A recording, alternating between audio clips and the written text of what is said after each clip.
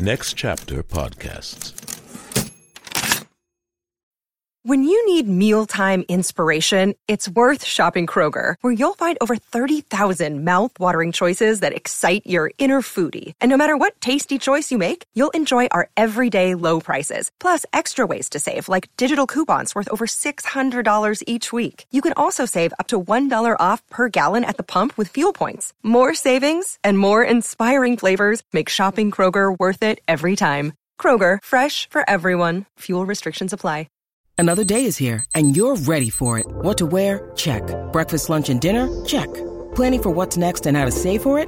That's where Bank of America can help. For your financial to-dos, Bank of America has experts ready to help get you closer to your goals. Get started at one of our local financial centers or 24/7 in our mobile banking app. Find a location near you at bankofamerica.com/talktous. What would you like the power to do?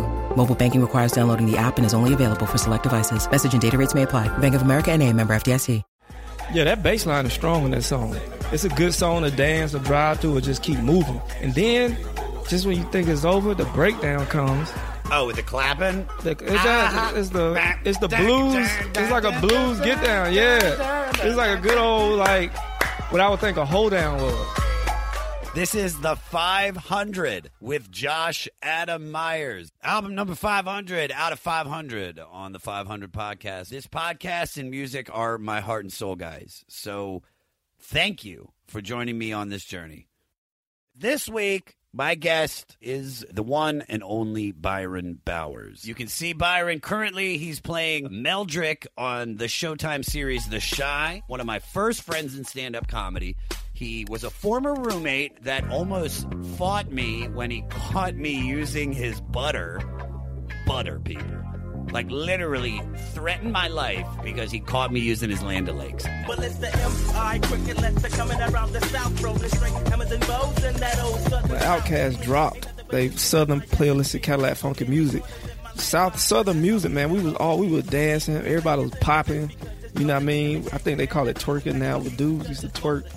They would say, like, we would be in the club just booty hopping. You know what I mean? Yeah, it was a thing. Yeah, we would be at parties booty hopping. Yeah, we would step. Dudes would steps. Dude would step. You know what I mean? They would step. They would do some shit called a rag talk, tick. We had all these dances that dudes would do. Like, women didn't necessarily dance. I don't really remember watching women dance like that. Like, so shit was flipped? Like, the girls were the wallflowers and the guys were like, hey, yo, Tony! Yeah, hit put that my shit. song on! Hip Top Neem, let's go! Let me see the Tootsie Roll! Yeah, 1994, 69. Look at Byron, he's working his ass right now. That motherfucker. Tootsie Roll, Doodoo Brown. Let me see your Doodoo Brown! I'm Josh Adam Myers, your host, and thank you guys so much for tuning in. Thank you.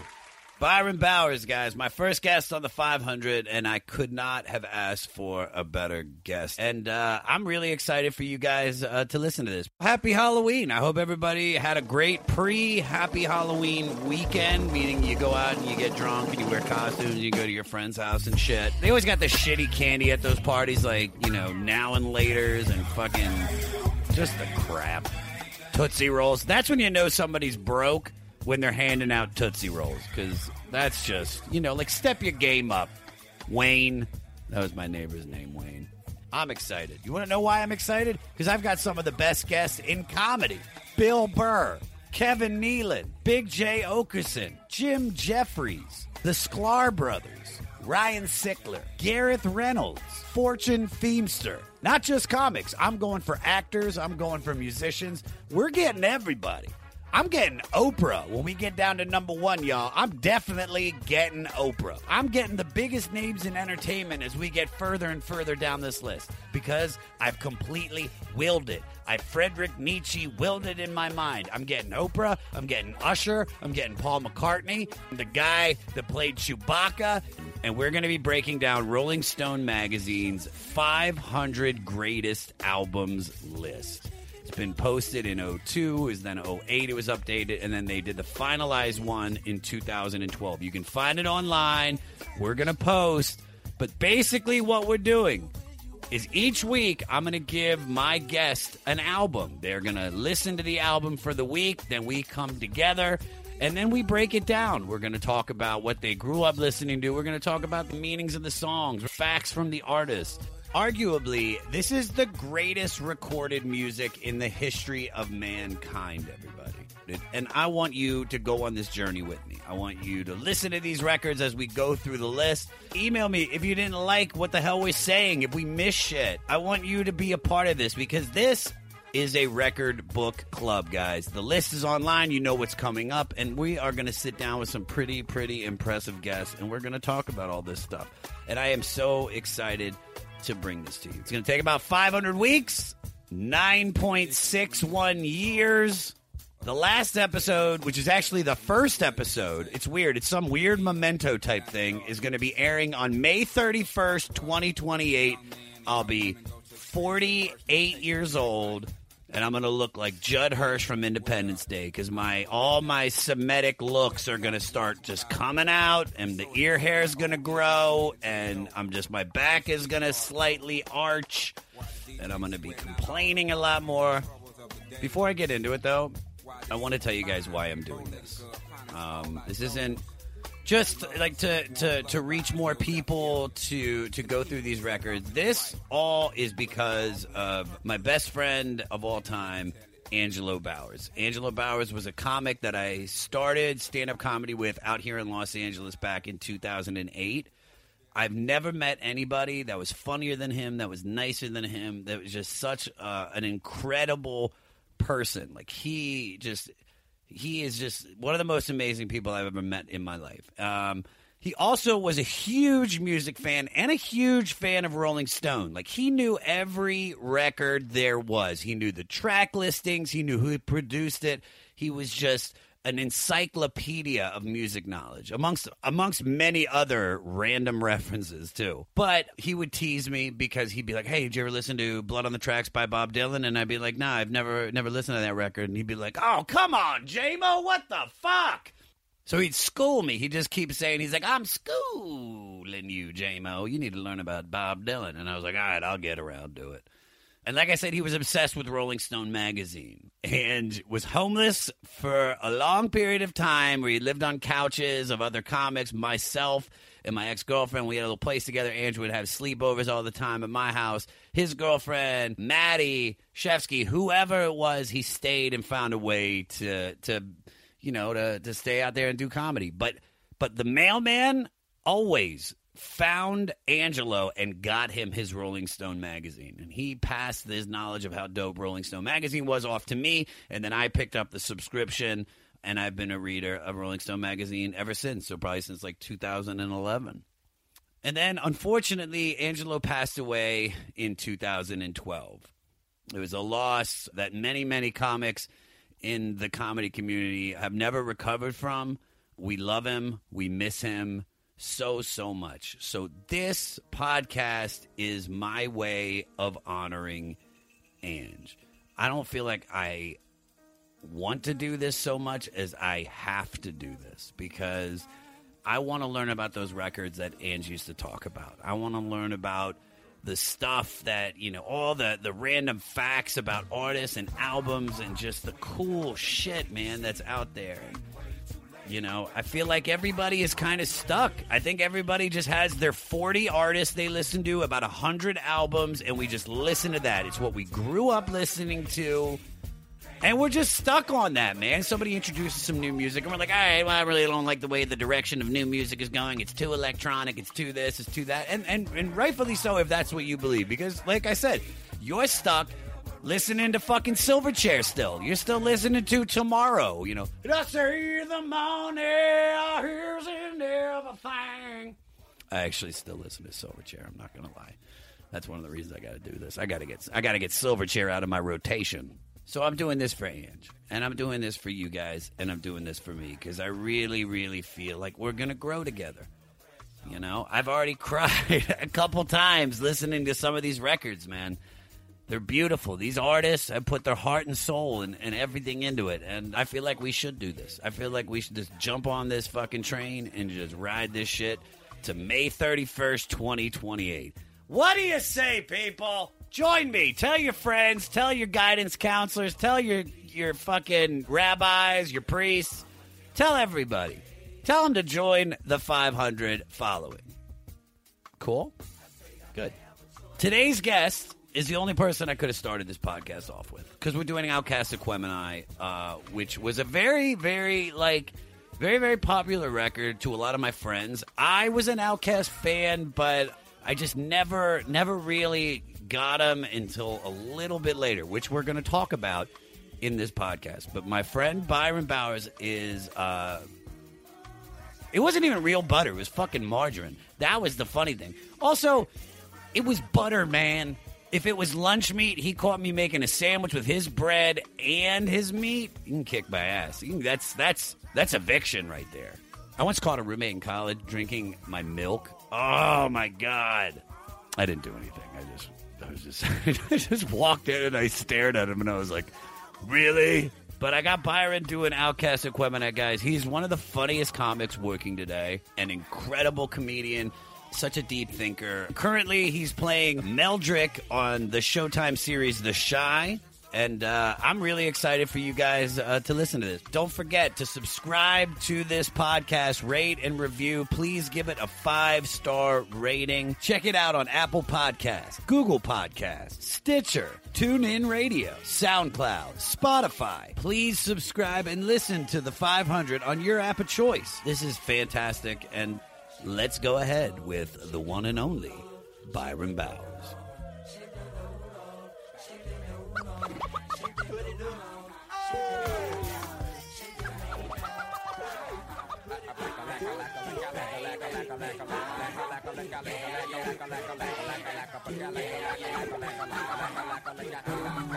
Aha, Byron Bowers. It's like Byron, it's like Bowers. You gotta go get your Byron with your Bowers.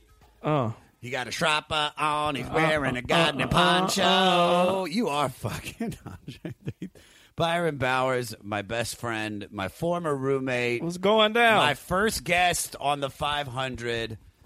Yo, congratulations, man. Thank you, baby. I love it. What are you? This is going to be the most looked over episode ever. They're like, nobody listened to 5 episodes in. So thank y'all for tuning in to the first one that you heard and then going back to hear the one that I did.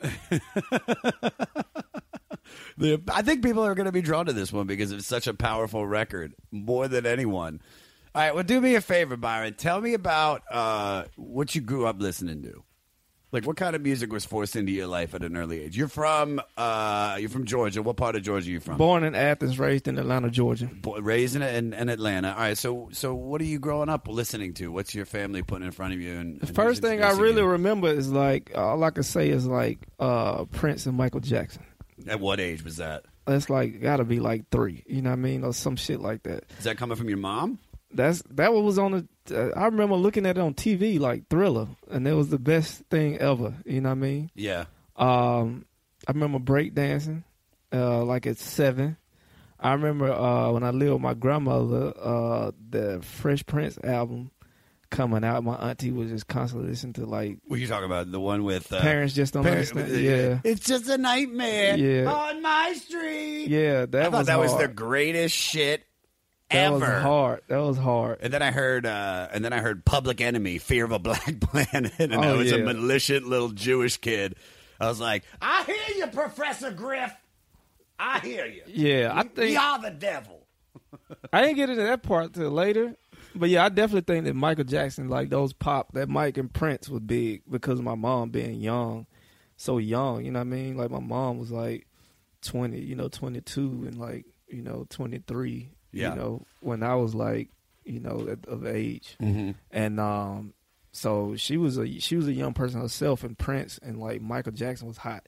So everybody would lose their mind over that. And I remember these albums like Off the Wall, like the actual album covers. Such a good cover, man. Yeah. Just that album in general is so fucking perfect. I like that more than I like Thriller. Well, I mean, tonight. Yeah, it's some hits on there. And then you hear the stories, you're like, oh yeah, this was slept on. You know what I mean? All right, so Off the Wall, and that's your mom introducing that to you. Yeah, I had the Once Bitten soundtrack. You say Once Bitten, you mean from the movie? From the movie. The one with Jim Carrey? Yeah, I didn't know that was a Jim Carrey, but that was one of my favorite movies. All vampire stuff was my. Once bitten. Yeah. Ever single Once Bitten night, once and Fright Night. because it's Fright Night. Yeah. That's not it. No. Fright Night. And running through- Lost Boys was like some of my favorite. Oh my God! Joints. You are just playing a beautiful harp in my heart right now because. Well, that's what I wanted to be. The first thing I wanted to be was a vampire. All right, well, not to be.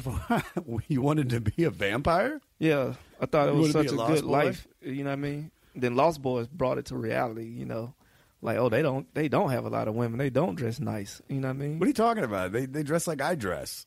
Well, That's they how I didn't. dress. Well, but to then all the other vampires they dressed dope. You know, Yeah, but they had the velvet black with the white with the gold accents on it. You know, Yeah, I get it. and they had nice wood grain accommodations. So you liked all of that, but you would have enjoyed the flying over top of people, having a nice beach party, and biting somebody on the head, and turning Well, that beach part spaghetti looked, into maggots. that beach part looked dirty. That was the Venice part. pretty night once more, lost in the shadows. You need that. No, you need that Dracula feel. You want them ghouly, pale bitches to follow you around. You know what I mean? Yeah, dude. That's the life you want. But That is the life. so yeah, I mean, those are some of my first albums. And Little Drummer Boy, I remember the Parumpa Pum Pum. I was spinning that backwards.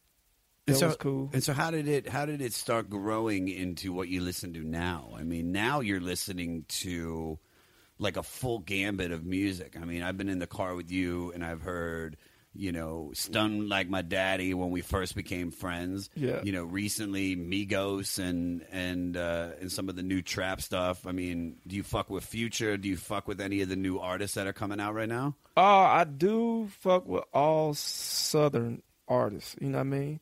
I put together a nice little playlist of something you can wake up and go to sleep to. Yeah. Perfect. And I got yeah. the times of day that you listen to, Yeah. these songs. You know what I mean? To set the vibe of a day in Byron Bauer's life and the type of music that influences my day, which is a very chill, privileged life.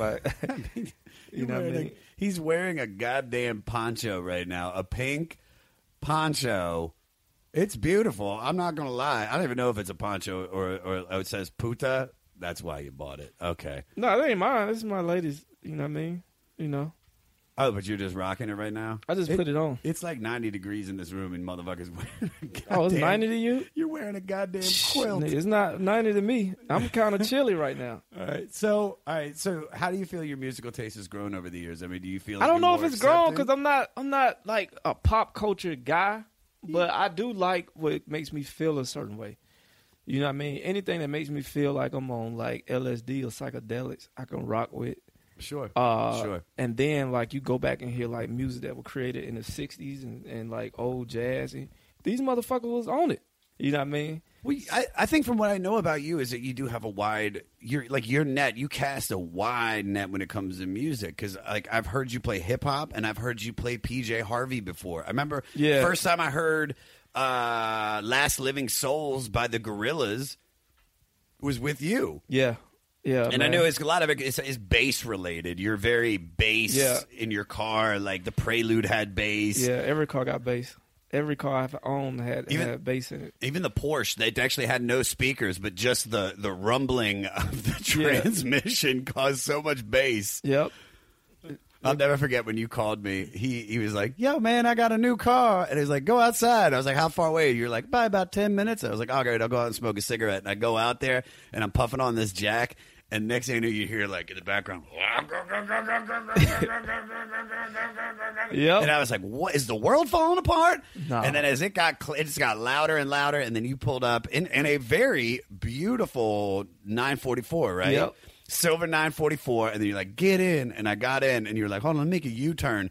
I've never seen anybody use as much strength as you used to turn that motherfucking wheel. No power steering. It was all manual. And that rumble is the sound of a German engineering back then in the 80s, man. They had them valves and that ticking and that exhaust, it got a very distinct sound, like an old German car. So you listen to most of your music in your car, right? Yeah. How did you listen to this album in your car, like when I was telling you to get ready for it? Yeah, I did. I listened to it in my car, and it brought back, like, vibes, man. I remember going to, like, the drive-in and Starlight and off Moreland Avenue and, like, that time period of discovering that part of Atlanta as a adult now. You know what I mean? As a young adult.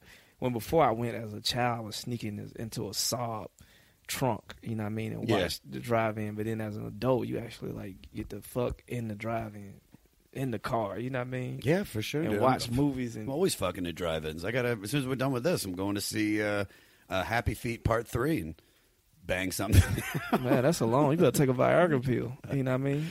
Well, once again, that brings us to our album, which is the first one we're going to do. Let's dive into it. It's number 500 out of 500 on the Rolling Stone Greatest 500 record list. It's OutKast 1998 release of Aquemeni. Yeah. All the songs written by Andre Benjamin and Antoine Patton, a.k.a. Andre 3000 and Big Boy. And the album was self-produced with the help of Organized Noise, amongst many others. And this is probably the first real record where OutKast is venturing out and really discovering themselves. And I think that's something to... Not the first, but one of them. AT-Aliens. Well, they say it at the beginning. So when, they even say it when they're doing that little part where it's like, let me get some of that. Let me get some of those CDs. You got them. I'll take that Witch Doctor. I'll take Sky High. Oh, that what they were saying? Yeah. Sky High? Sky High. I have no idea. Yeah, that's is that what they said? yeah. What is Sky High? Is that from? That's a song from Goody Mob's album. And I remember the bass line for that. You know what I mean? And I think it's Still Standing was the name of that album. And it was the second song after the Nigga Experience.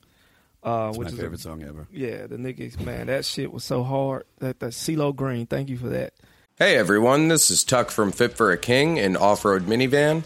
Every week I bring you fun interviews alongside your favorite metalcore entertainers with my new podcast, Get Tucked. Join me every Monday with bands like Counterparts, Crystal Lake, like Moths to Flames, and many more.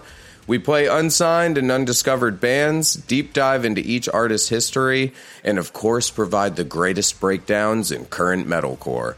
Tune in to Get Tucked every Monday, out now through Sound Talent Media. This is Krista Makes, guitarist and vocalist for Less Than Jake, and host of Krista Makes a Podcast, a songwriting podcast where every week I'm joined by an amazing guest to break down the writing, recording, and release of one iconic song from their career. In our giant evergreen back catalog of episodes, we've had rock legends such as Dee Snider and Huey Lewis, punk rock favorites like Mark Hoppus, Fat Mike, and Brett Gurewitz, and up-and-coming artists of today such as Liz Stokes of the Beths and Genesis Owusu. We've had guests from all genres and styles of music, and I guarantee that if you peruse our back catalog, you'll see several episodes that'll make you say, man, I gotta hear that. Whether you're a fan of music or a creator of music yourself, you'll take away a whole new appreciation for the songs you know and love. Krista Makes a Podcast is available for free on all the places you could possibly listen to podcasts, and new episodes come out every Monday. Yeah, man, that was an interesting time because when OutKast dropped, they Southern playlisted Cadillac Funky Music. Southern music, man, we were dancing, everybody was popping. You know what I mean? I think they call it twerking now. With dudes used to twerk. Them say like we would be in the club just booty hopping. You know what I mean? Yeah, it was a thing. Yeah, we were at parties booty hopping. Yeah, we would step. Dudes would steps. Dude would step. You know what I mean? They would step. They would do some shit called a rag talk, tick. We had all these dances that dudes would do. Like women didn't necessarily dance. I don't really remember watching women dance like that. Like, so shit was flipped? Like the girls were the wallflowers and the guys were like, hey, yo, Tony, hit put that my shit. song on. Hip Top Neem, let's go. Let me see the Tootsie Roll. Yeah, 1994. 69. Look at Byron. He's working his ass right now. That motherfucker. Tootsie Roll, Doodoo Brown. Don't stop, pop that pussy, let me see your doo-doo brown. Doodoo Brown. I remember Doodoo Brown. It was two versions of Doodoo Brown. There's like, I think there's like 9 It's an versions. Uncle Luke, and then it was a one Frank Ski version.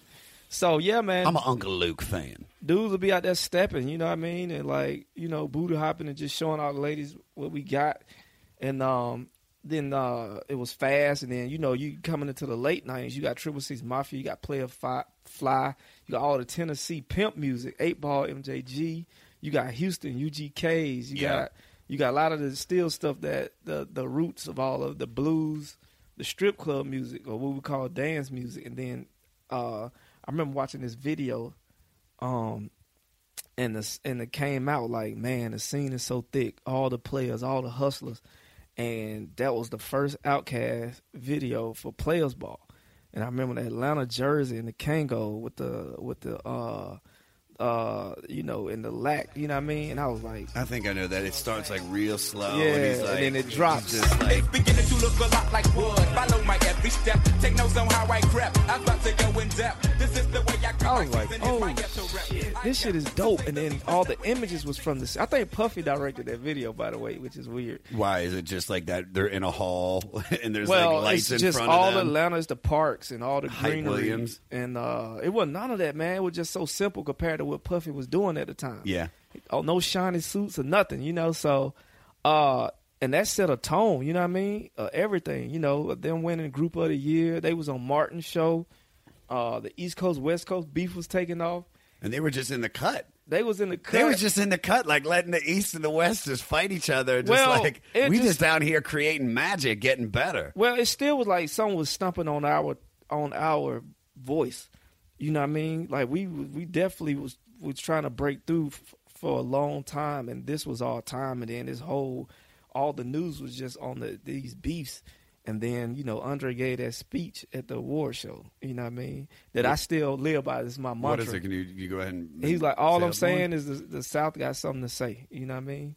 Everybody, basically talking about, East Coast, West Coast this, but the South got something to talk about. It was short. You know what I mean? And then just walked off. And they was booing. They was getting booed. They was getting booed when they came to the stage, when they won their award. You know what I mean? And what did they win for? Do you remember? Group of the Year. And is this Aquemeni or is this for, No, this is the first album. Oh, this is for Southern This going back. This Playalistic. going I don't back even know how to say the 96. first This title. going back to 96. You mean Southern Playalistic Cadillac. Expialidocious Cadillac? Yeah. Cadillac funky music, So then it was all Southern. It was all street, but to us, to our street, to the way we maneuver. And then the next album was Aquemeni, and that was on some next level.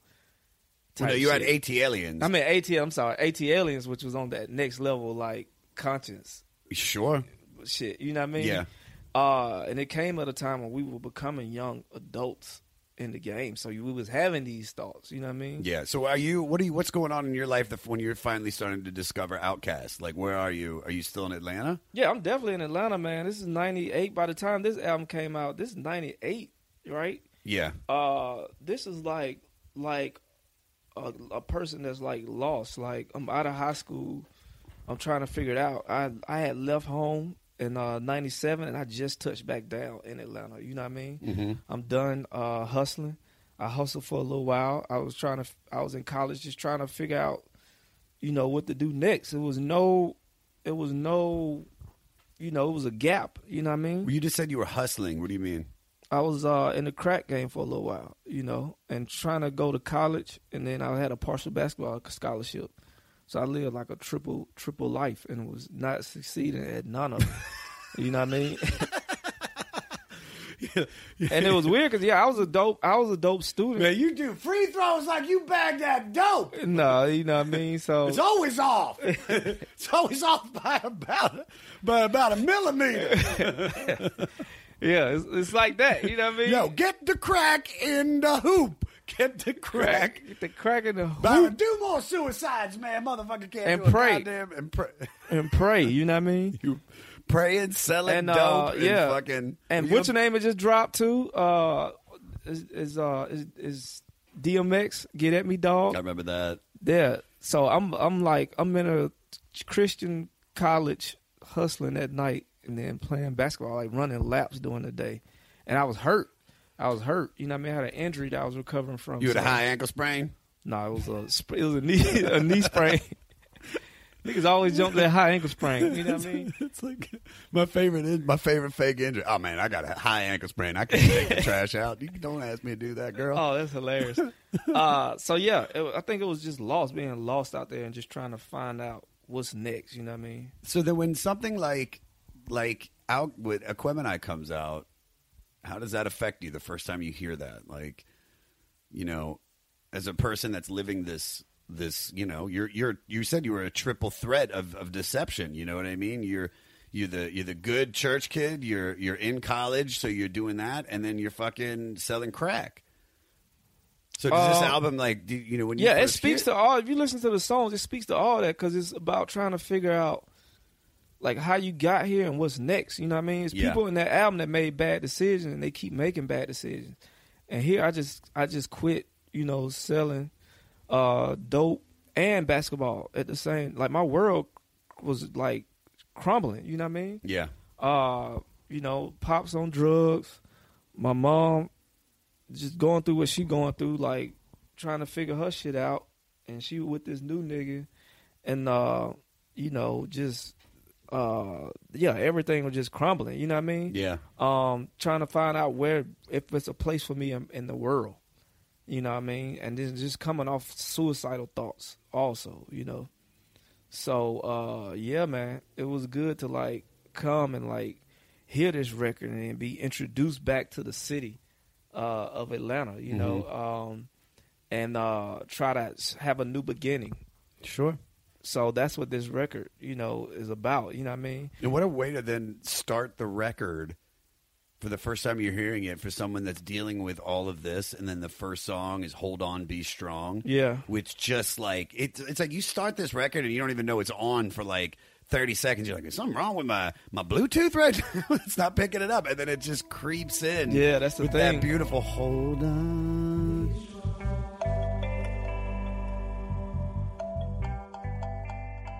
That's what I said. It was a vibe that just cut through all that and everything that was going on. Like people, you know, we was like in the clubs bouncing. Like there's a crunk era now. You in crunk era when it comes to music. So we just pushing each other and like, you know, fighting and you know, ain't no trap music wasn't even out. You know what I mean? Yeah. At the time. What's the wildest song to get? Like, what's one that would turn like the club crunk?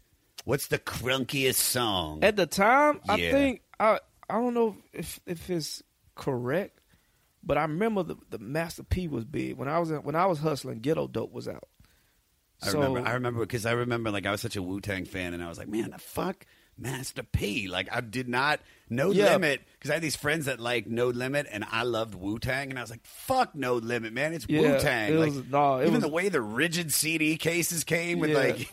No Limit ran the streets, you know what I mean? Yeah. So Atlanta as a whole, when someone like OutKast and Goody Mob comes out and you're first hearing them, is this like something like, holy shit, these guys made it out and they're doing something that is making Georgia proud? Well, it's not even a thing of making it is a thing of making it proud and showing people this is our sound and this is our voice outside of everything else that's going on. But it's putting us on the map, but we still got other stuff bubbling. Like OutKast is putting us on the map nationwide or throughout the world, but it's still some shit bubbling under the surface. Sure. You know what I mean? So that's what's important. You know, this album talks about all that. It talks about the crunk. It talks about, you know, being conscious, and it talks about it's trap stuff in this album too. You know? Well, there's 3 songs about selling dope. Yeah. Like we could jump up to one of them right now. Slump is which is I find to be like the catchiest song on the record. Is do do do do do do do. Play it, Peter. From front to back street, listen, we on a mission to get right. You can hear it. It's something. Yeah, you can just hum that while you just like. You know? I'm strictly stressed and dirty. Go represent to the T-top. It's such a dope. Born and bred up on the street top. Get the money in the sweet spot. And forever holla. Well,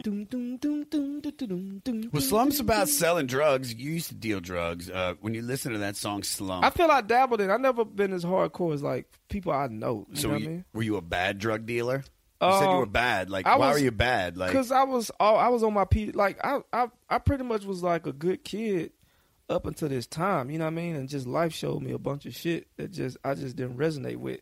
So I started to break bad. But you know, there's niggas out there that was doing it, and then there was niggas out there who really was like in the game. You know what I mean? Yeah. And it's some lines I just didn't want to cross because there's no coming back from that. Sure. You know what I mean? Like, the first deal was soap that we had or something. It wasn't real crack. Was it real? Oh, you were selling shady shit. Well, I mean, we took a chance. It's the worst thing you can do to an addict, by the way. Somebody once sold me a fake oxy pill, and I snorted it and realized it was heart medication. Well, that's how you find out that it's bad, because you always give it to somebody, the sample. And that's your word of mouth then. That's your advertisement. You know what I mean? Before it was an Instagram or anything like that, you give somebody a hit of rock and they go tell everybody. So you give them a little Instagram story of coke. Yeah, you give them a little 10 seconds. Get this little, 10 seconds of crack. Get this 10-second bump right here. You don't get the full picture, that's going to be $20. And you can't let the word get out that it's bad, because your whole business, you Enron at that time. So you had to go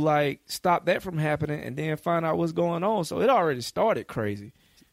So does Slump, listening to the lyrics about that, or the way they're describing selling dope, does that affect you at all? Does it bring you back to that, or do you identify? I don't identify, because the people in those songs that did it, they so deep in the game and they got so much responsibility, and they doing it wrong. You know what I mean? Yeah. It's different than when you 19, 18 doing it than when you 25, 30. Doing it, you know what I mean? Yeah, when you're 19, when I was 19, when I was 19 years old as a drug dealer, my short stint as a ketamine dealer. I mean, I did all my ketamine. Oh shit! Well, yeah, I would make my money back and then do all the rest, and then dance like a prick, with goddamn angel wings on and stickers all over my face. No, I wasn't even drinking at the time, Yeah, really? Yeah, I noticed that about you. Is that when I first met you, it's like you really didn't drink. It's like you've started coming into that as you've gotten older. Like you were talking about psychedelics. I know you've dabbled in that. And what I love about it is that you're doing it now as more of the experience of how can I grow as a person, as opposed to, I'm just trying to get fucked up, which is where I'm at with drugs and psychedelics. No, I think you can get to that point, though. I've done drugs like that. Like, I want to get fucked up. I just want to smoke or something now. It's like, how can I push it? And they don't. Yeah. And it's like, nah, fuck that shit. Let's see what happens. You know what I mean? Yeah. But I'm like, I can see how you get to that point. But it's still, an experiment. But it took so much. Growing up with an addict as a parent, you know what I mean? You tend to shy away. Especially you see somebody go from something to nothing. You know what I mean?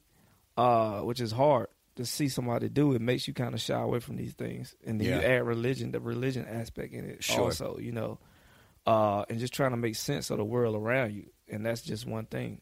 But I didn't believe in emotions either. I got a problem with emotions also. Yeah.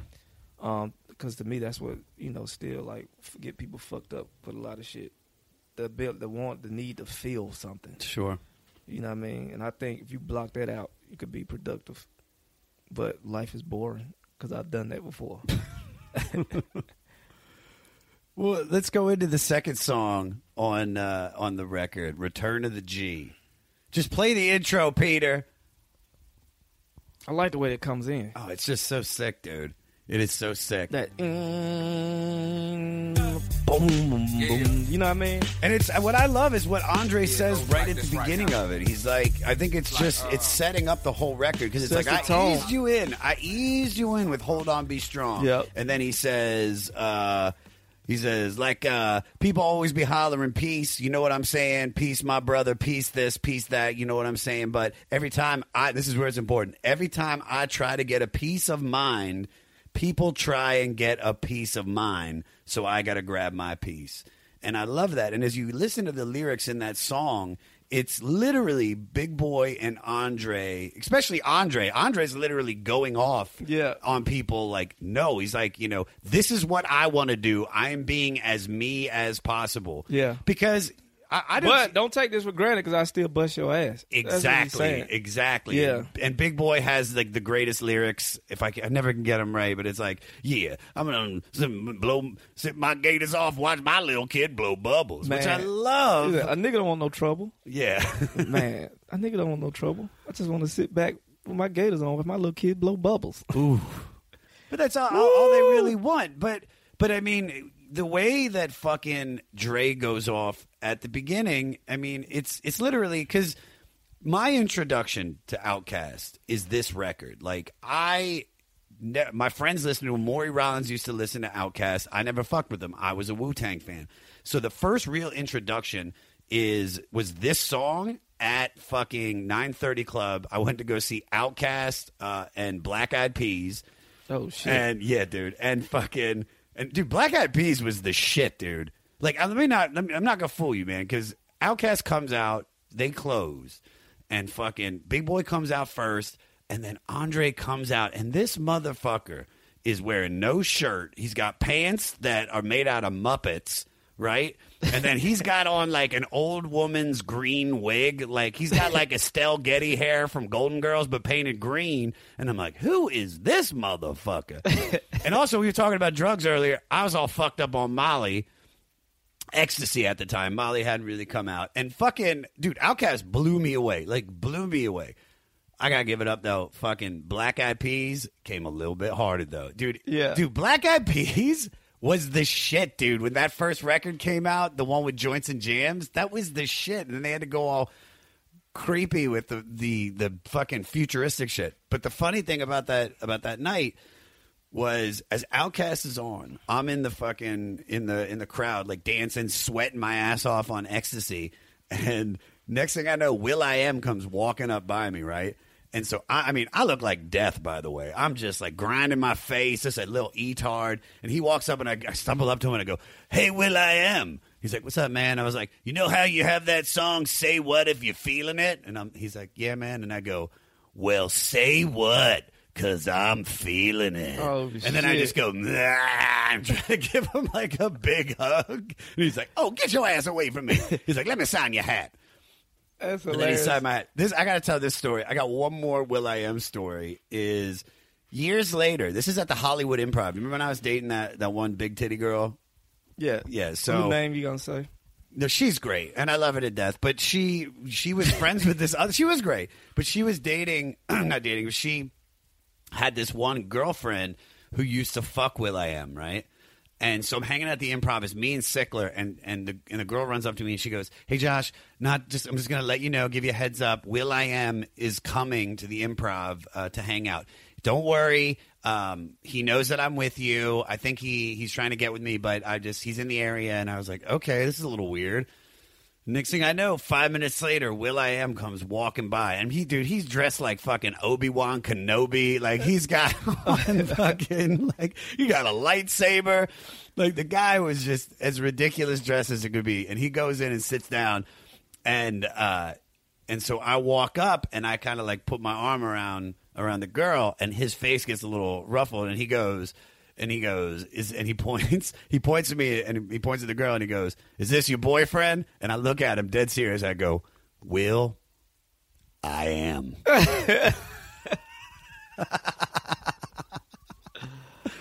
Oh shit! But that's the night he made it a vendetta to bang your girl. Yeah, he might have ended up doing it. I don't know, not then. But what I love about this song and Return to the G kind of affects the way that I look at you, because I've known you for years, man.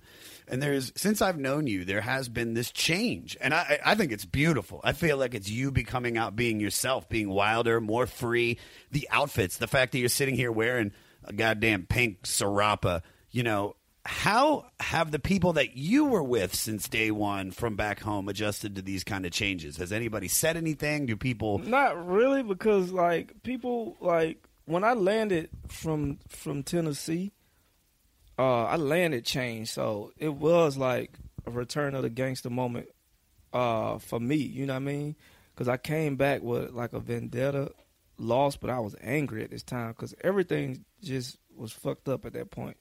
The world was shit. They told me if I graduated from high school, things would get whatever. That wouldn't work out. Religion wouldn't work out. Motherfuckers was dying. Somebody I know got locked up for murder, like all type of weird shit, right? Yeah. So, and it's funny you mentioned some of this stuff because I just talked to Neil Brennan, and I was with somebody from Atlanta, and he was like, "You see how this dude dressed?" And he was like, "Oh yeah, that's Byron." And he was like, "He probably was all like this in Atlanta, but when he came here, he tried to dress calm for a while." And that's what it was. You know what I mean? When I got landed. You were leather jacket, T-shirt, Orioles hat. You used to rock that Orioles hat all the time. A hoodie, like a dirty hoodie that you gave me. You dress like a comic. Yeah. You know what I mean? Now you dress like... And if you would have known me... You dress like the manager for a professional wrestler. Yeah. Motherfucker, I've seen you wear jumpsuits. I've seen you wear Muppet pants. If you go back to my college, you go back to my college days, I wore the Andre 3000 Muppet pants at talent shows, and I wore the jumpsuits, the flight suits. Yeah, can I tell you something? The hair that Andre 3000 had at the 930 Club, your grandma had at my birthday party. He had your grandma's hair. Byron came to one of my birthday parties. The only time I ever had a surprise birthday party, and my ex-girlfriend threw it for me. And I walked in, and it was like, surprise. And Byron's there with his mom, his grandma. I mean, and they all look like Byron. And then eventually they left, and then two comedians beat each other up in my birthday party. Man. That was one of my favorite nights ever. But yeah, I think how could you not be influenced? I mean, it's somebody to look up to when you're fucking dealing with all the shit that you were dealing with. And I mean, someone to come out and be that free. Do you know what I mean? Yeah. It's like I could imagine, and I'm comparing it to this. I could imagine being like a gay guy and you looking up to Elton John and seeing somebody like, oh, I can go out and do that. I can be this flamboyant person. Yeah. You know what I mean? And it's letting you know that you're allowed to think outside of the box, and that's what Andre did. And yeah, I mean, Big Boy tended to stay in, and throughout this album, that happens. It really starts to show up on like Rosa Parks, which was the big hit for me, where I had never really, when people would talk about OutKast, Rosa Parks was the real first introduction because that was their first hit. I think the best part of the fact that he comes out of Return of the G and then goes into Rosa Parks is that it really does take you back to your southern roots. You know what I mean? Yeah, like that's that, true. Just the chorus, the aha, hush that fuss, everybody move to the back of the bus. Do you want to rump and strump? Which I think are things that you said are dances, I assume. Yeah. Yeah, you were talking about like... It just the party was all ways in the back of the bus in high school. You know what I mean? Yeah. Oh, and, always. Even if you look at those times when niggas couldn't even sit in the back of the bus or in the front of the bus, you know the back of the bus still was the most fun part. Always. Of it was bus. Always. That's where the mischief's going down. Shit talking. That's where I made out with Noelle Lemire for 14 seconds. First French kiss of my life. Great Seneca Creek camp. Noelle, what's up, girl? I know you out there in Australia now being a teacher. What's up, everybody? I am Finn McKenty, host of the Punk Rock NBA podcast, part of the Sound Talent Media Podcast Network. My podcast is all about doing what you love for a living, and every week I sit down and talk to people who have done exactly that. For example, musicians like Tommy from Between the Buried and Me, Matt from Periphery, Lil Lotus and Shinigami, among many others, photographers, artists, designers, YouTubers like Glenn Fricker and Sarah Dici, and I unpack exactly how they got to where they are today with the goal of helping you do the same. So if that sounds cool, you can listen and subscribe at soundtalentmedia.com, and I'll see you there. Hey, this is Steve Choi, host of the Musicians Guild podcast, part of the Sound Talent Media Podcast Network. Within the four walls of the Musicians Guild, we'll be discussing the habits, idiosyncrasies, experiences, and general psychology of my friends and peers, all involved with music in various capacities. Listen and subscribe at soundtalentmedia.com.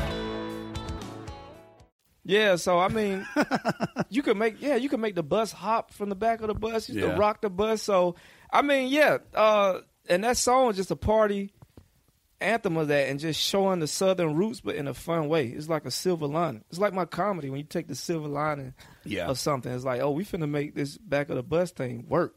You know how people did soul food and that, and they made a party. And I like the hold down in the middle of the song. Oh, it's doing fantastic. a breakdown. You know what I mean? Play that for a second, Peter.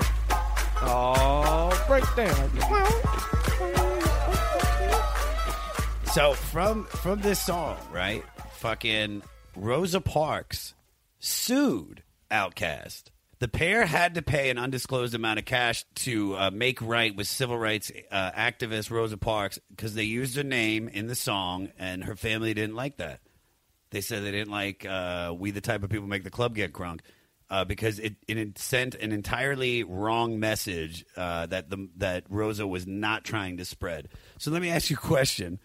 What civil rights leader would have made the club get crunk? Man, that's tough, man. I already know who I'm gonna say. I'm gonna say Dick Gregory. Okay, all right, yeah, he's a comic. I mean, deep thinker. He probably did because he partied with Richard Pryor and all those motherfuckers. Yeah. But dude, MLK had like 19, mistresses. Yeah, but I mean, you would to me, MLK is a speakeasy crunk guy. You know what I mean? Yeah, okay, I see it. If I want to, he's a speakeasy crunk guy. So yeah, he would have made it get crunk on the low, just probably by a look. But then he would also shut it down too. Like, you niggas stop. We out here and y'all just trying to. Oh, let me get some pussy later on. No, I don't know what it did. You know what I mean? But yeah, I think him maybe. We gotta bring the people together. That's what we gotta do. All right. Be over at my hotel around 11 p.m. I'm going to kill a girl. The one in the back, you know what I mean? I'll eat your booty like groceries. Back then, they had real groceries, too. You know what I mean? Wasn't no processed shit. No. So when they ate the booty, you know what I mean? When Dr. Kingdom ate ass, they ate that sweaty civil rights ass, that back of the bus ass. That back of the bus ass. What you doing in the back of the bus? Sniffing seats? That's what we doing. That's what the fuck we doing. Uh-huh. Rosa, hush that fuss. Move your black ass to the back of this goddamn bus. No. Yeah, I don't know, man. I think that was weird, but, I mean, she shut the fuck up when she got that money. Yeah. Look how quiet it got. That's just saying some G shit. You know what I mean? You're saying it right, man. You are saying it right. You were talking about spreading the word of getting Southern rap out there. The next song on the album, Skew It on the Barbie. Not one of my favorite songs, even though I'm a Wu-Tang fan. Like, I love Raekwon so much. And they both, like, Raekwon and Dre, kill their verses. And a lot of people are saying that this is the song that blew up OutKast in the Northeast in New York. It was a song that people, because nobody really wanted to fuck with Southern rap before that. Like you were saying, you know what I mean? And that's also what blew up Raekwon and Wu-Tang and the East Coast shit really down south, that they could see that merging of two cultures. You know what I mean? Well, I don't understand that people say that was the song, but to me, it just, I don't know. I don't get it like you, but I do know it's something mystical about that track. You know what I mean? It's something within that track that just rides when you listen to it, you know? And both of these guys are spitting, Raekwon spitting the Wu-Tang language, which is, you got to decipher that shit. And then, Big Boy, everybody, like, come on that track and just destroy it. But it's something about the track itself that just rides. It's like if you was to let, it's like, to me, like turning on a computer and watching the electricity move through the motherboard. That's how that track is. It just goes like, dun, dun, dun, dun, dun, and it's a sound in that sonically that just rides and take you to another place. You know what I mean? Yeah. I love the idea that they're saying that this is what opened both parties up to different audiences. What has caused you to broaden your craft and your perspective? Like taken from this, like, has there been any kind of thing that's I think traveling to different places and seeing other cultures in their element. You know what I mean? Like, it's cool to meet somebody that's from a different place and ask questions or a different culture, but it's another thing to be fully immersed in their culture, and you see the similarities, you see the hypocrites and everything like you experience in your culture, which makes you a little more calm and a little more open to see how much human we are, Yeah, which a lot of us aren't. You know what I mean? We fight it so much. Yeah, so we to do. be able to, still do. I feel weird. I go to it when I go to go see get out of Los Angeles now, and I've been here 11 years. I go to another town. I mean, I feel comfortable, but it's still that you just feel off until you've been there and really gotten to know, and you have that that guide to kind of show you around and just introduce you to everything. I love it, man.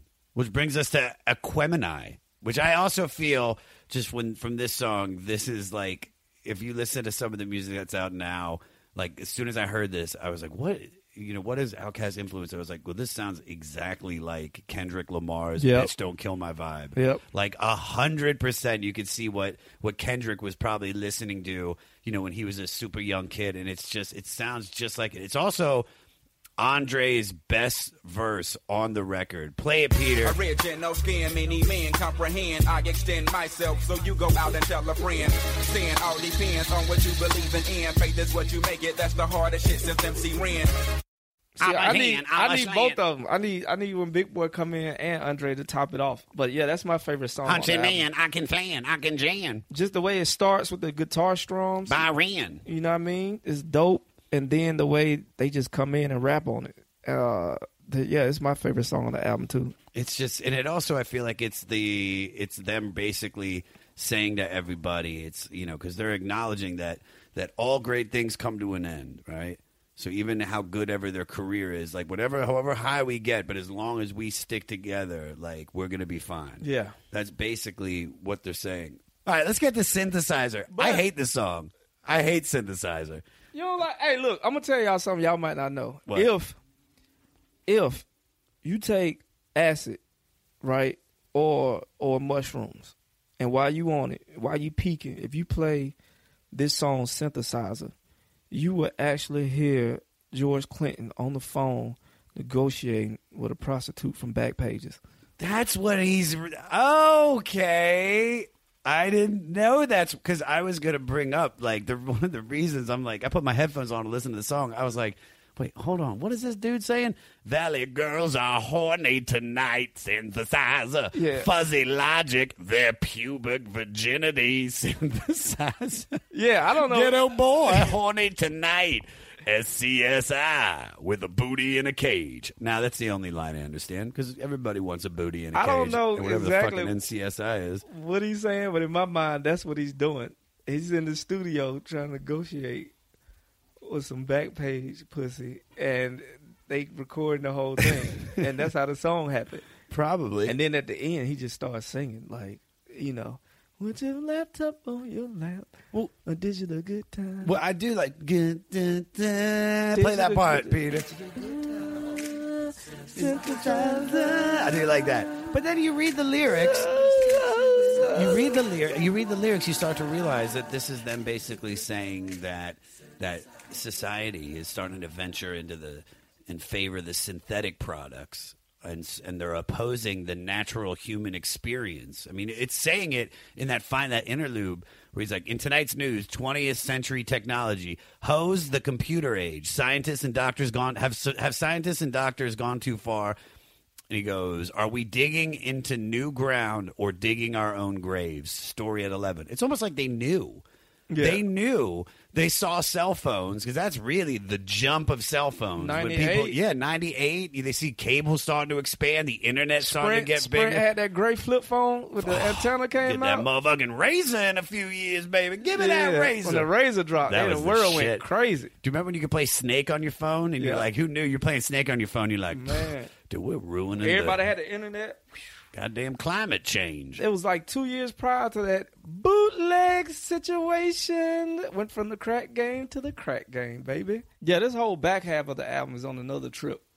Well, West Savannah is like one of their older cuts, and you can hear it throughout the song. And it's just a really great story about Big Boy talking about his hometown is Savannah, Georgia. I mean, it's really like him painting a picture, like just the way that he does it. My favorite lyrics from West Savannah, he's like, but the brothers around the avenue and the hoes that love me, they want to be me and my family too, because the money that I make be putting cable in every room. That is such a great 1998 way of talking about how you got bread. Like, motherfucker, I got cable in 2 rooms in the apartment. That's that simplicity, man. That's what we go for at the end of the day. You ever see an old person just out on the porch just staring? It's like, that's what it's about. Dude, I used to have that joke that is like, I was dating a 23-year-old and she wants to go out and party and get drunk and do that, and do 20, but that's 23-year-old people shit. And I'm like, I'm 38, but I want to do 70-year-old people shit. Man. Like stare out a window for a couple of hours, tend to a bonsai tree. Like, who that? Wait, who that out there? Yeah, we got a new mailman today. Yeah, you noticed. Oh, you coming early, huh? We spent a lot of time on this. Yeah, no, it's fine because I already got into the art of storytelling part 1, which is probably this is I think the song. If you really, because I finally read, I read the story finally. I finally read the lyrics so I could figure out both those stories were. It shows you the way both of those two artists think. You know, Big Boy's story is about fucking a groupie. Yep. That's all that's about. It's just like I gave her, she came in, she gave me some, she ducked my sick, as he says. Yeah. And then Dre's story is just a sad story about a kid that he knew when he was young, this girl, and she wanted to be, when he asked her what she wanted to be when she was growing up, she just said alive. So let me ask you this question. The flip side of that story is you have Dre's story about losing people to the game. A girl, she overdosed at the hand of her bad boyfriend in her life. Like, how many people do you know that you've lost from just the game? I mean, and Angelo included. I mean, that's just. I mean, that happens a lot, man. Even the game of comedy or this entertainment business consumes us. That I feel I broke free from. Yeah.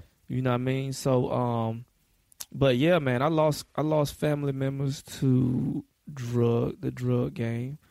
Some got out and live regular lives now, which is cool. I lost, I got one in jail now. Hope he get out soon. But it's and then a homeboy that's about to get out. He did 25 years or over 20 years. So, yeah. What did he go in for? Murder. Ooh. And I'm like, damn, you did the whole 20? I thought they were bullshitting. Sometimes. What, usually they let you out after like 15? If you good, you know what I mean? But he light skinned, so I guess the judge was dark skinned and was like, nigga, you doing the whole 20, you know what I mean? Well, I look like you got good hair, man. But the nigga don't look bad. The nigga gonna come out looking young and decent looking more than like the people that was out the whole time. He got no stress. He ain't got no stress. He more pale, you know what I mean? He has got no sunlight. Actually, look, jail. Look like Prometheus. Here's the thing. And I'll be honest, if you go to jail, he looks like Prometheus. If you go to jail, you want to. I know what that means. If you go to jail, you want to do 20 years. You want to do 20 years because it's like time traveling. The shit you got on when you went in is popular now. It's back in style. So you gonna come out as if nothing ever happened. You know what I mean? Yeah. Except you just gonna be asking for like weird stuff that they don't sell no more. Yo, what's up, Lil Ray? Yo, see you rocking them same cross colors you were wearing back in the day. Guess what? They back in, player. They back in. Grab your Carl Connie shoes. If you get released on Halloween, you ain't even got to change clothes. You can wear your jail jumpsuit right out into the world. You know what I mean? You go right into the world. Hey. Trick or treat. What the fuck is a milk dud? They didn't have those. The weed is better. Like you coming out to a better situation. But yeah, man, I think you lose people to everything at this age in your late 30s, whether it's health, like every facet of the game. You know what I mean? And it's good to lose people to being present and being alive. That's what you want to lose people to. You know what I mean? Yeah. The song Mamacita. Oh, yeah. That was a good segue. This is, in my opinion, go ahead. The worst song on the record. Play the chorus, Peter. Mamacita.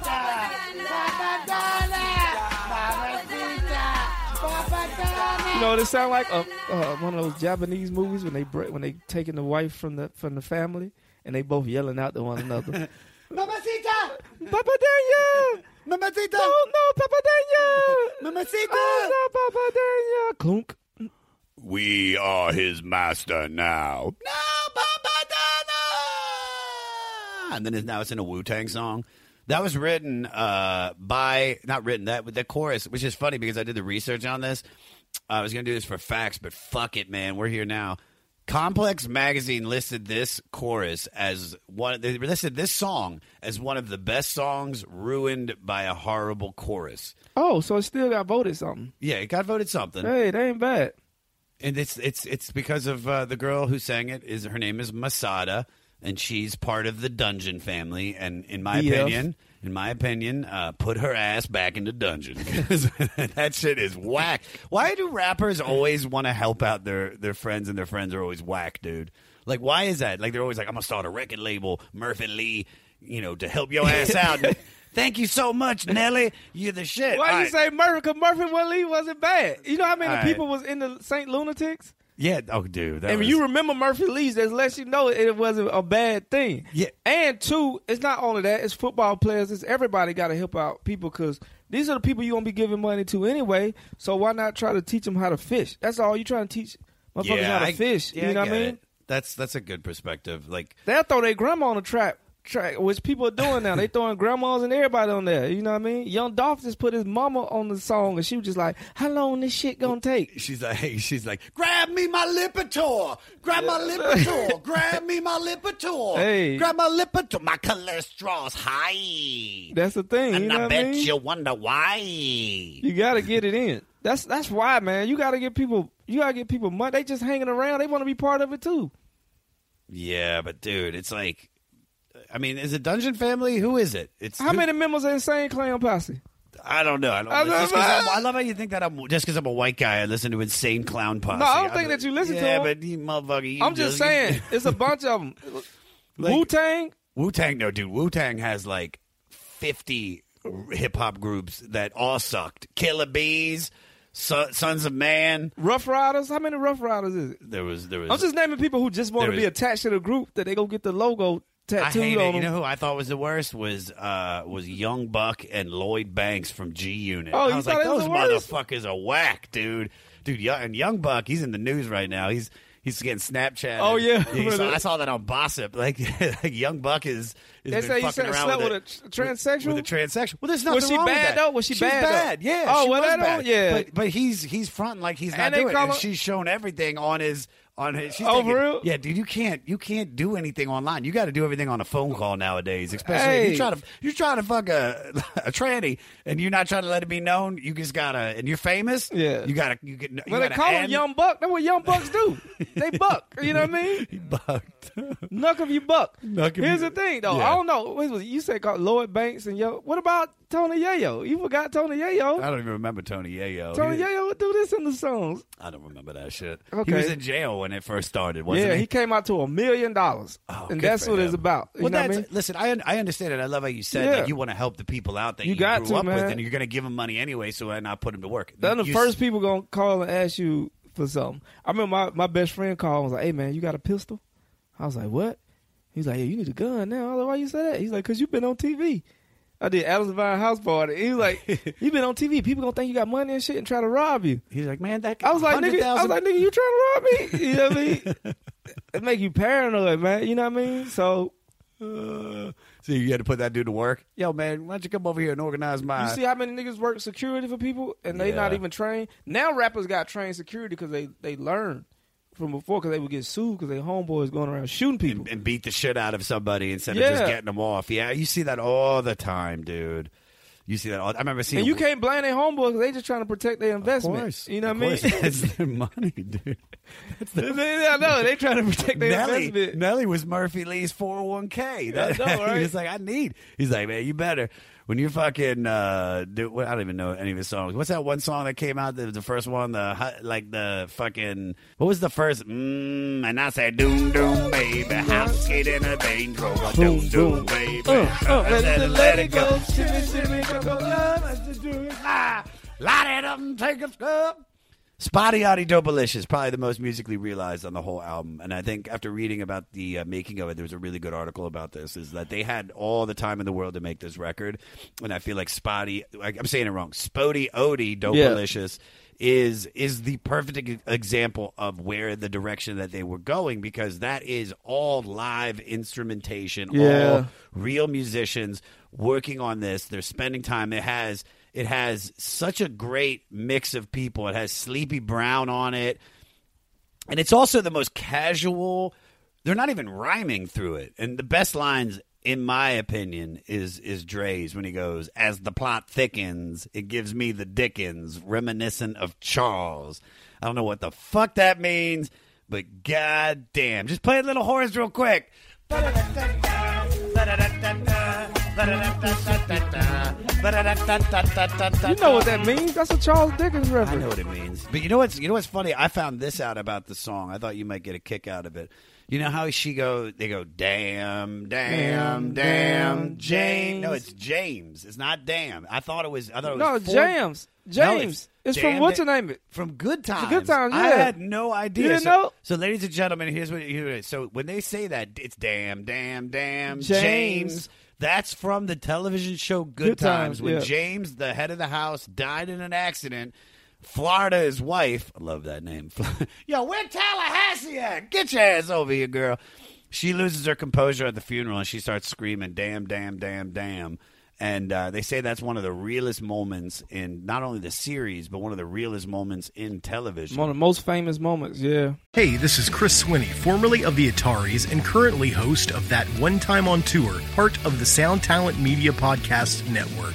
Have you ever wondered what it's really like on the road? The highs can be euphoric, but the lows can be crushing. Join me every week as I chat with industry pros about what it's like living out their wildest dream and, in some cases, their worst nightmare. Past guests of the show include members of NoFX, Pennywise, Bad Religion, and more. Listen and subscribe at soundtalentmedia.com. Do you ever try to fit any of your references into your comedy? I try to do that. I try to do Lost Boys sometimes. I try to always fit in the any way I can find a way to talk about the dude, the sax player. Yeah, that's one of mine. Do you have any? Is there any reoccurring themes in any of your comedy that or something that you're influenced by? Like that's just not, you try to fit it in. I mean, yeah, it's like death, like suicide, mass shootings. I meant more pop culture. Oh well, yeah, I think I had some Jay-Z references in my thing, and some Atlanta references that from weird songs, and I got a reference about the Titanic, and started from the bottom that we hear, in reference to the Titanic. So those two different things that just clashing. You know what I mean? Sure. So yeah, I got certain songs from pop culture, and I got certain but not many. The older I get, and as an artist, it's like I want everything to not have outside influences. You know what I mean? Because I give less a shit about pop culture now, which is good. Because I'm an adult now. You're an adult. You're moving on. Yeah, we're not as influenced. It also could date it, so you gotta be careful. No, I understand. Yeah, some of those references can date your material, or if you're recording these things, you know what I mean? A lot of people try to put out stuff because it's a hot topic now, but ain't nobody gonna be talking about that shit really 4 months from now unless you don't feel it. You gotta feel that shit, So I just want to skip ahead to the two what I feel are my favorite songs on the record, and I combine both of them, which is Nathaniel Into Liberation. Yeah. Which, starting off with Nathaniel, which is their buddy Super Nate, who was in the hip-hop group Concrete, and he grew up with them in Atlanta, and it was just him spitting out how he felt about prison and wanting to get out. And I love the lines. I'm surrounded by fake-ass crooks. They swear they kingpins, but they don't have money on they books. Yeah. I hear so many lies it makes me sick. These brothers called ballers selling dimes and nicks. Yep. And just talking about people lying. And then that goes in and sets up Liberation, which is the one that I just constantly listen to off this record, because this song is a mix of hip-hop, gospel, jazz, R&B. It's got everybody on it. Big Boy, Andre, CeeLo going deep with references to Noah. Yeah.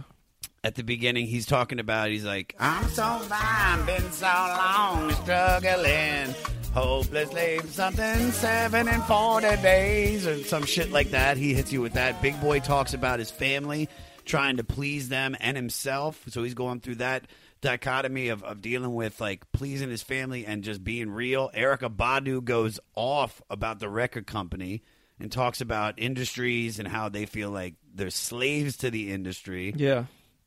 And it's just great. And they're saying when you stop caring about the negative in the world, that's the only way you can be truly liberated. And I know I was going to ask you if you believe that, but everything that you've said so far for what you've cut out and dealing with the human experience, it's like this song should just settle in nicely with you. Yeah, that's true, man. Because like you're trying to, once you liberate yourself from all these outside forces, the hardest thing is to liberate yourself from yourself.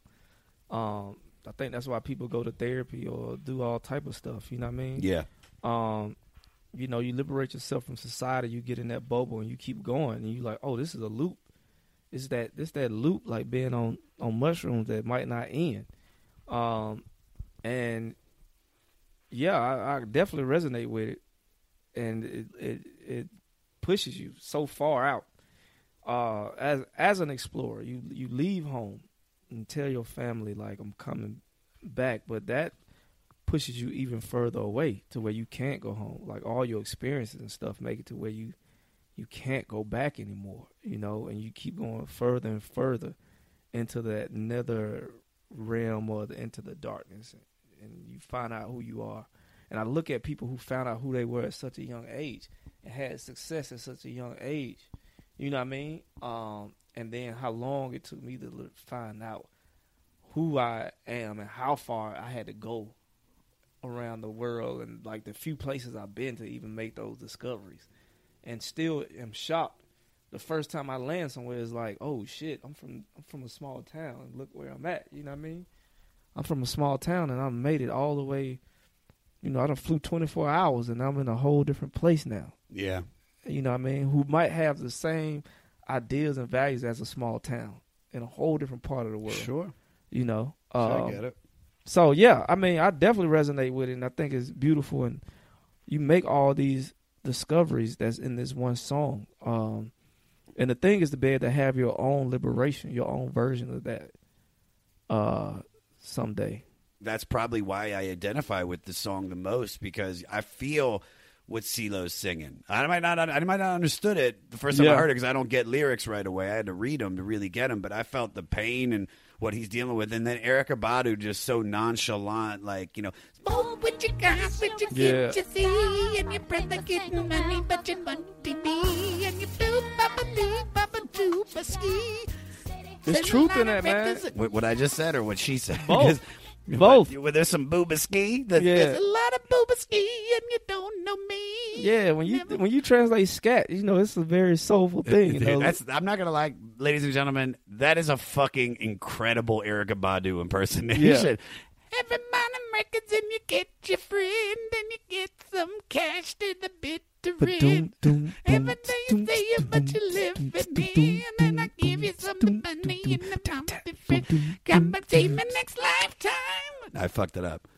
No, I get it, man. It speaks to me, dude. It definitely speaks to me. And it's like, it's crazy because I'm out here like free, and like my parents are like trapped.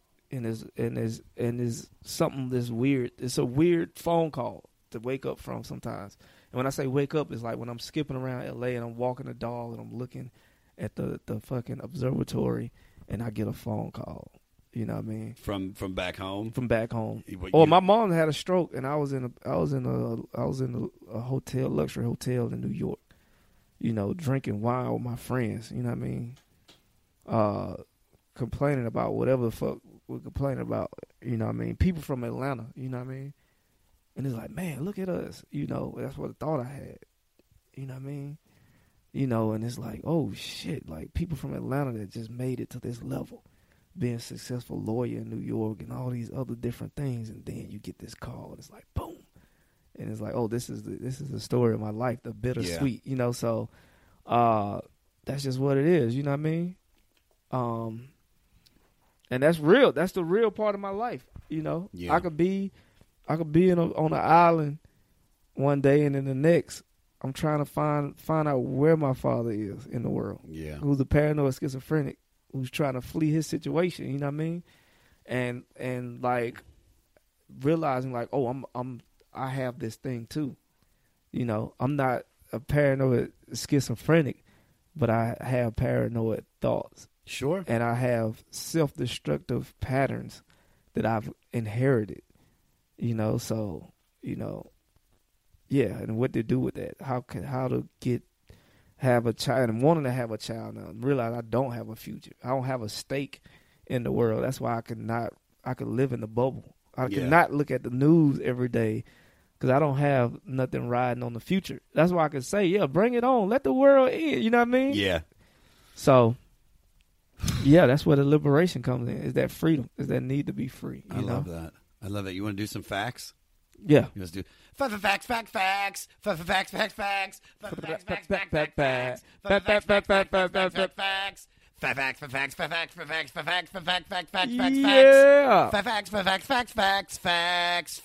Before settling on the aliases Andre 3000, Andre went by many names.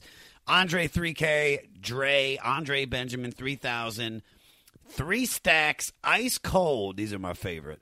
Possum Aloysius Jenkins. This is the best one right here. Dookie Blossom Gained the Third and Johnny Vulture.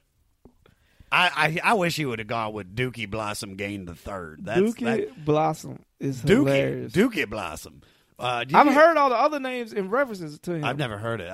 This is my 3 first Stacks. time. They call him 3 Stacks.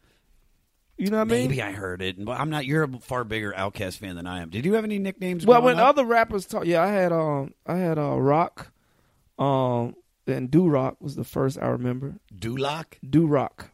Why? Because my head was shaped like a rock. You know what I mean? Yeah, and then I moved to a whole different city, and then they started calling me Fraggle Rock. And then Beetle, B-Mo, are some of the home nicknames. And then my mom, whatever comes out her mouth, because we bad with names in our family. So sometimes she call you Byron. No, so she'll say bye or like boy or some whatever she can remember sometimes. That's my mom too. My mom will name me. She'll be like, hey, Jody, Albert, Mookie, Cuddles, Snooks, Jazz, Josh. She'll go through everybody in the family. Blanche, fuck. Whoever answers. But she's always aiming for me, and she always fucks my name up. All right. Andre, like Jay-Z, claimed he never wrote down his lyrics and completely freestyled the vocals to Hey Ya. So how much on-stage improv do you do, and how much is written? Do you try to find a balance when you go up? Like, I'm gonna be in the moment and riff? Or? Now everything is riffed. Everything is riffed. I feel that from you, too, because it's like seeing you is like, I've never... After doing TV and not...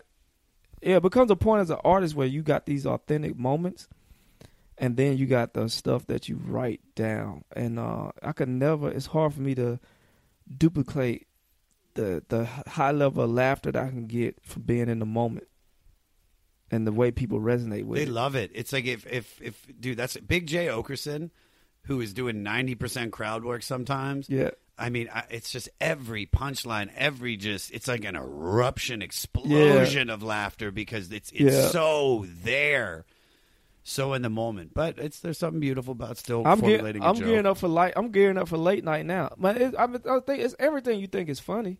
So you just going up there and then you just throwing it out there. It might not work, but you still think it's funny. That don't change. So you just keep throwing it out until you get it. Yeah. And then it allows you to go anywhere in the world and do the same thing because you're not married to words. Yep.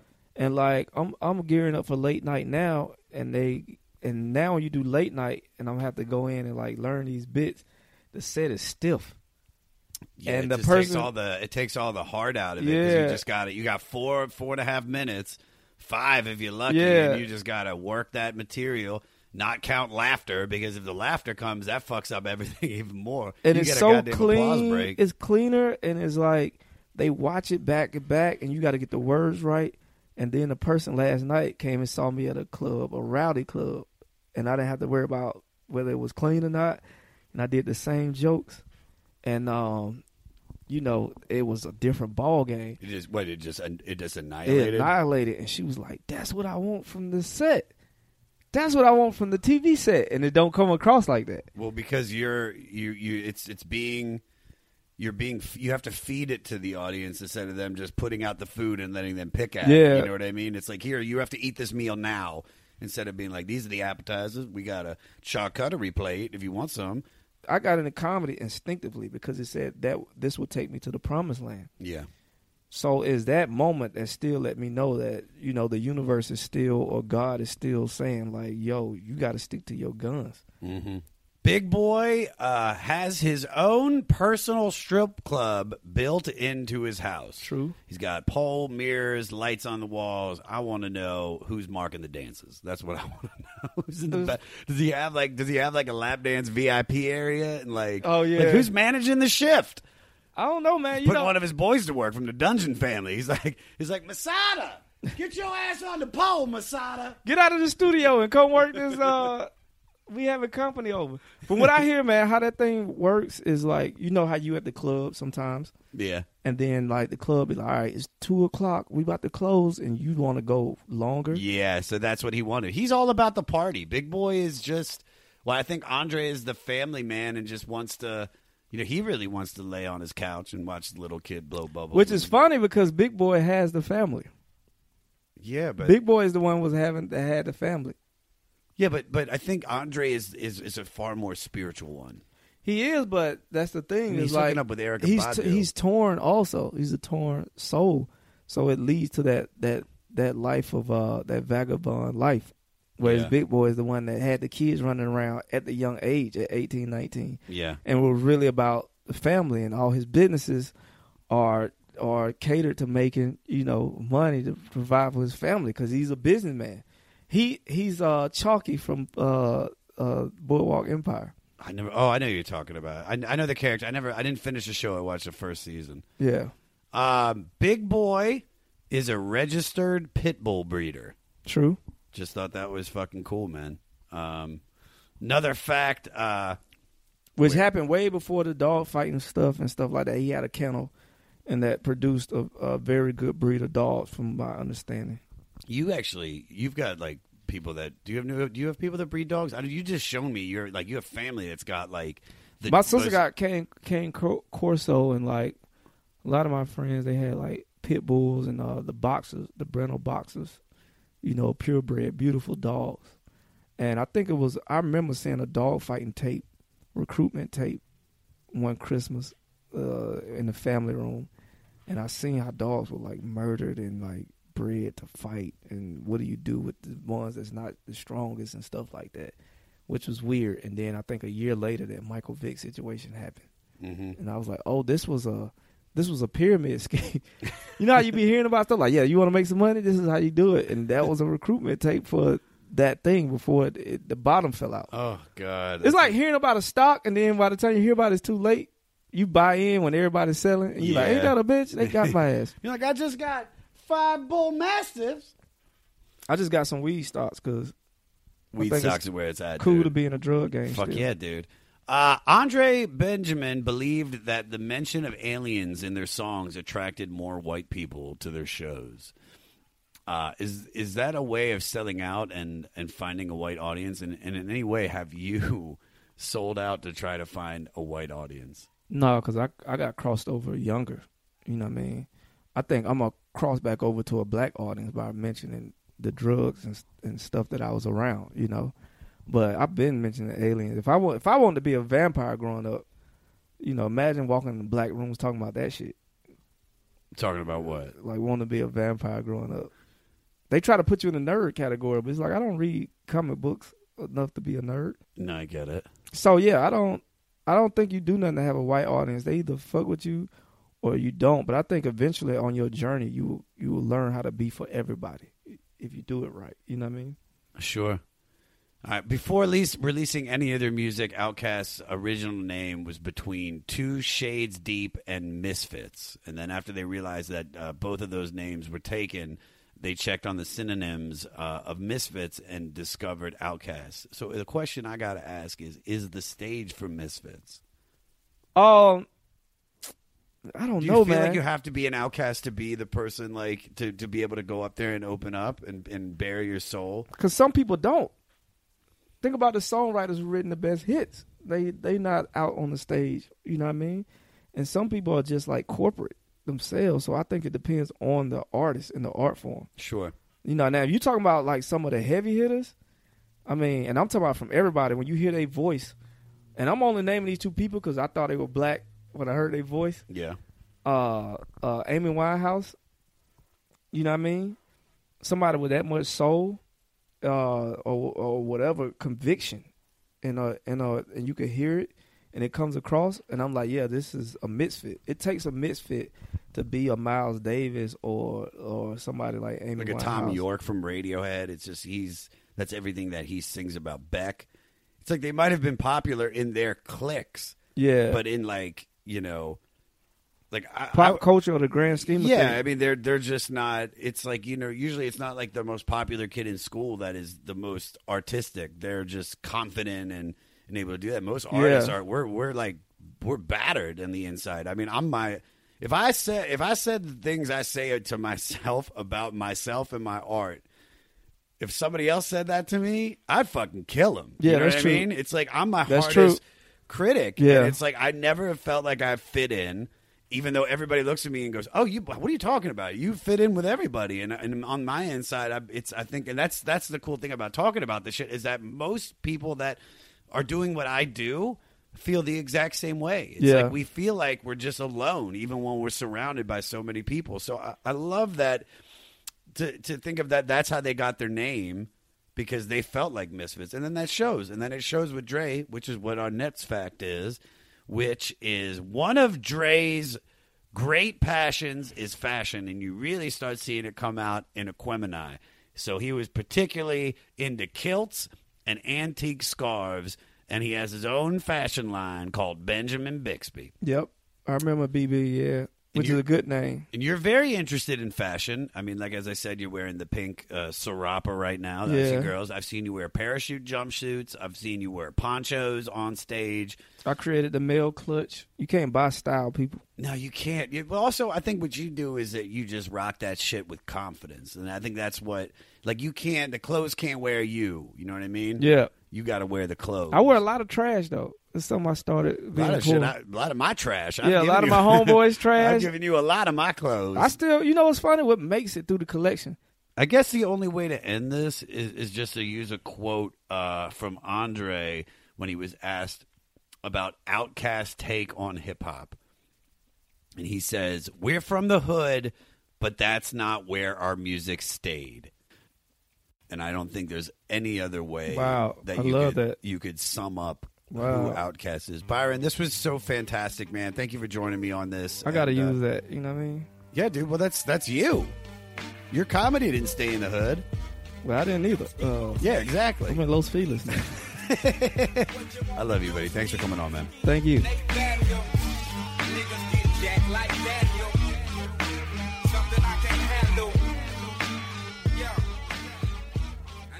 Told you Byron was interesting.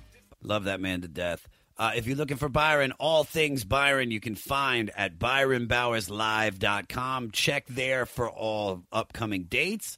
And he's Byron Bowers on all social media.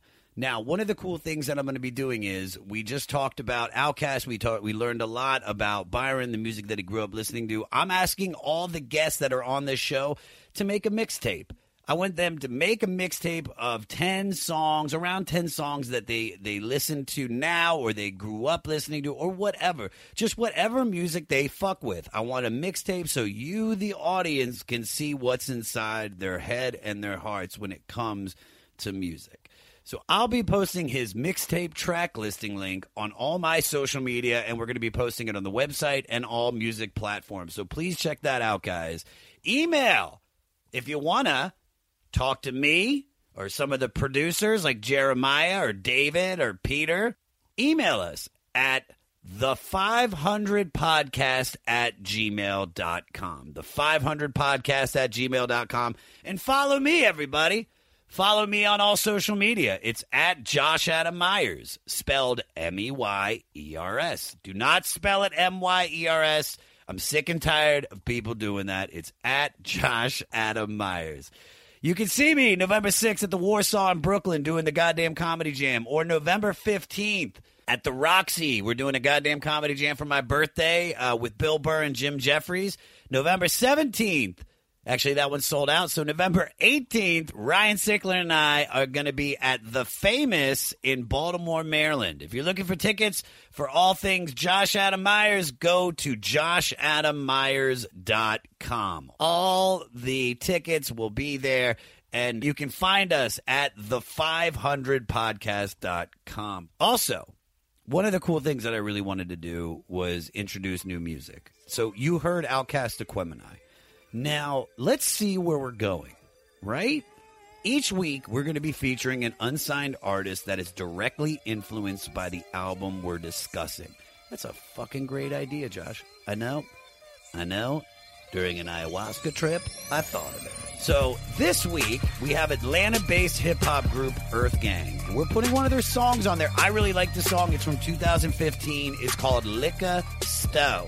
Check out this group. We're going to be posting Earth Gang's social media on the 500 website, okay? So if you want to hear your music featured at the end of the 500, send your music and info to our email, 500podcast@gmail.com. If you think your music matches one of the albums that we have coming up and you were directly influenced, I want your music. I want to help you out. I want the audience to hear some new shit. So send your music, okay? And please let us know what album you were influenced by in the subject line. Do it. I want to help you. Let me help you. And help me by helping you. You know what I mean? Don't forget to subscribe to the podcast. Please rate and review. Give it a 5-star review, everybody. I want to get the word out. I think that's how this works. This is the stuff my producers told me to say. Guys, I've taped this shit like 57 times. So this is the one you're getting. Thank you guys so much for doing all of this. I can't thank you enough. Also, you've got some homework to do. If you're going on this record book club journey of the 500 greatest albums ever recorded in the history of mankind, this was 500. Next week is number 499, and it's B.B. King live at Cook County Jail. Get to listening. I love you. Thanks so much for tuning in, everybody. Bye.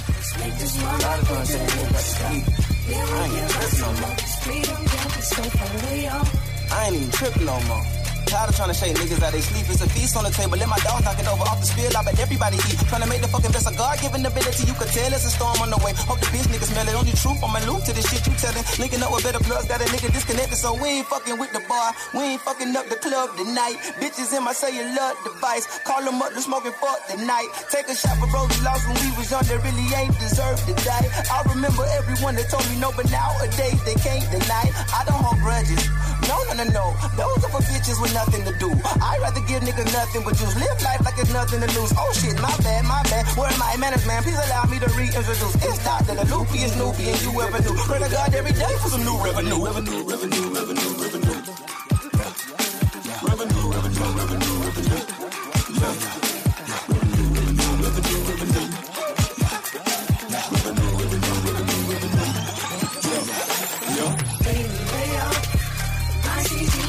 I see my next day up.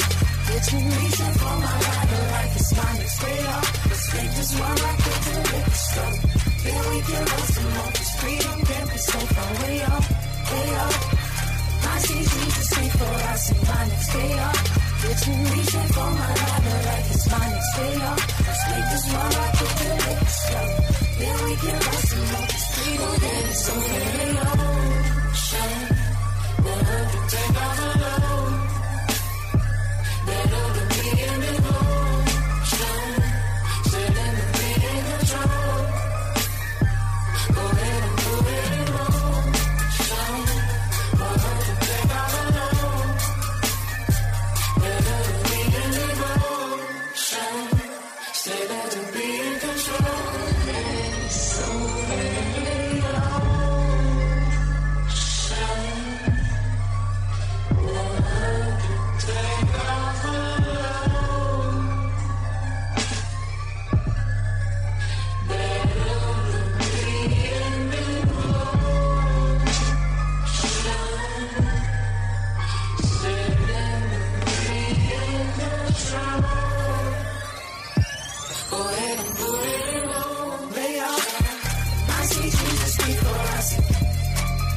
It's been reaching for my rider like let's make this one like it to the liquor store. Then we can rest and more. This freedom can't be so far away off.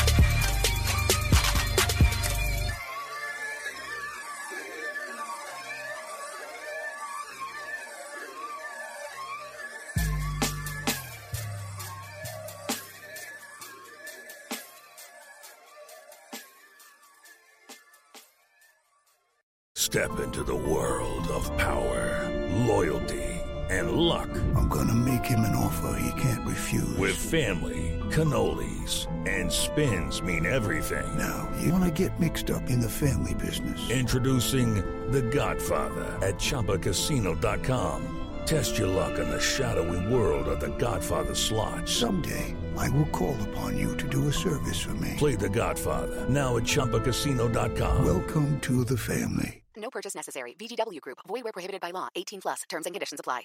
Hey, what's up? My name's Lurk, and I'm the host of Lamb Goat's Van Flip podcast. Every week, I have in-depth conversations with bands from all over the scene, big and small. We also like to keep our finger on the pulse and showcase up-and-coming bands on the show as well. So come check out Lamb Goat's Van Flip podcast. Next Chapter Podcasts.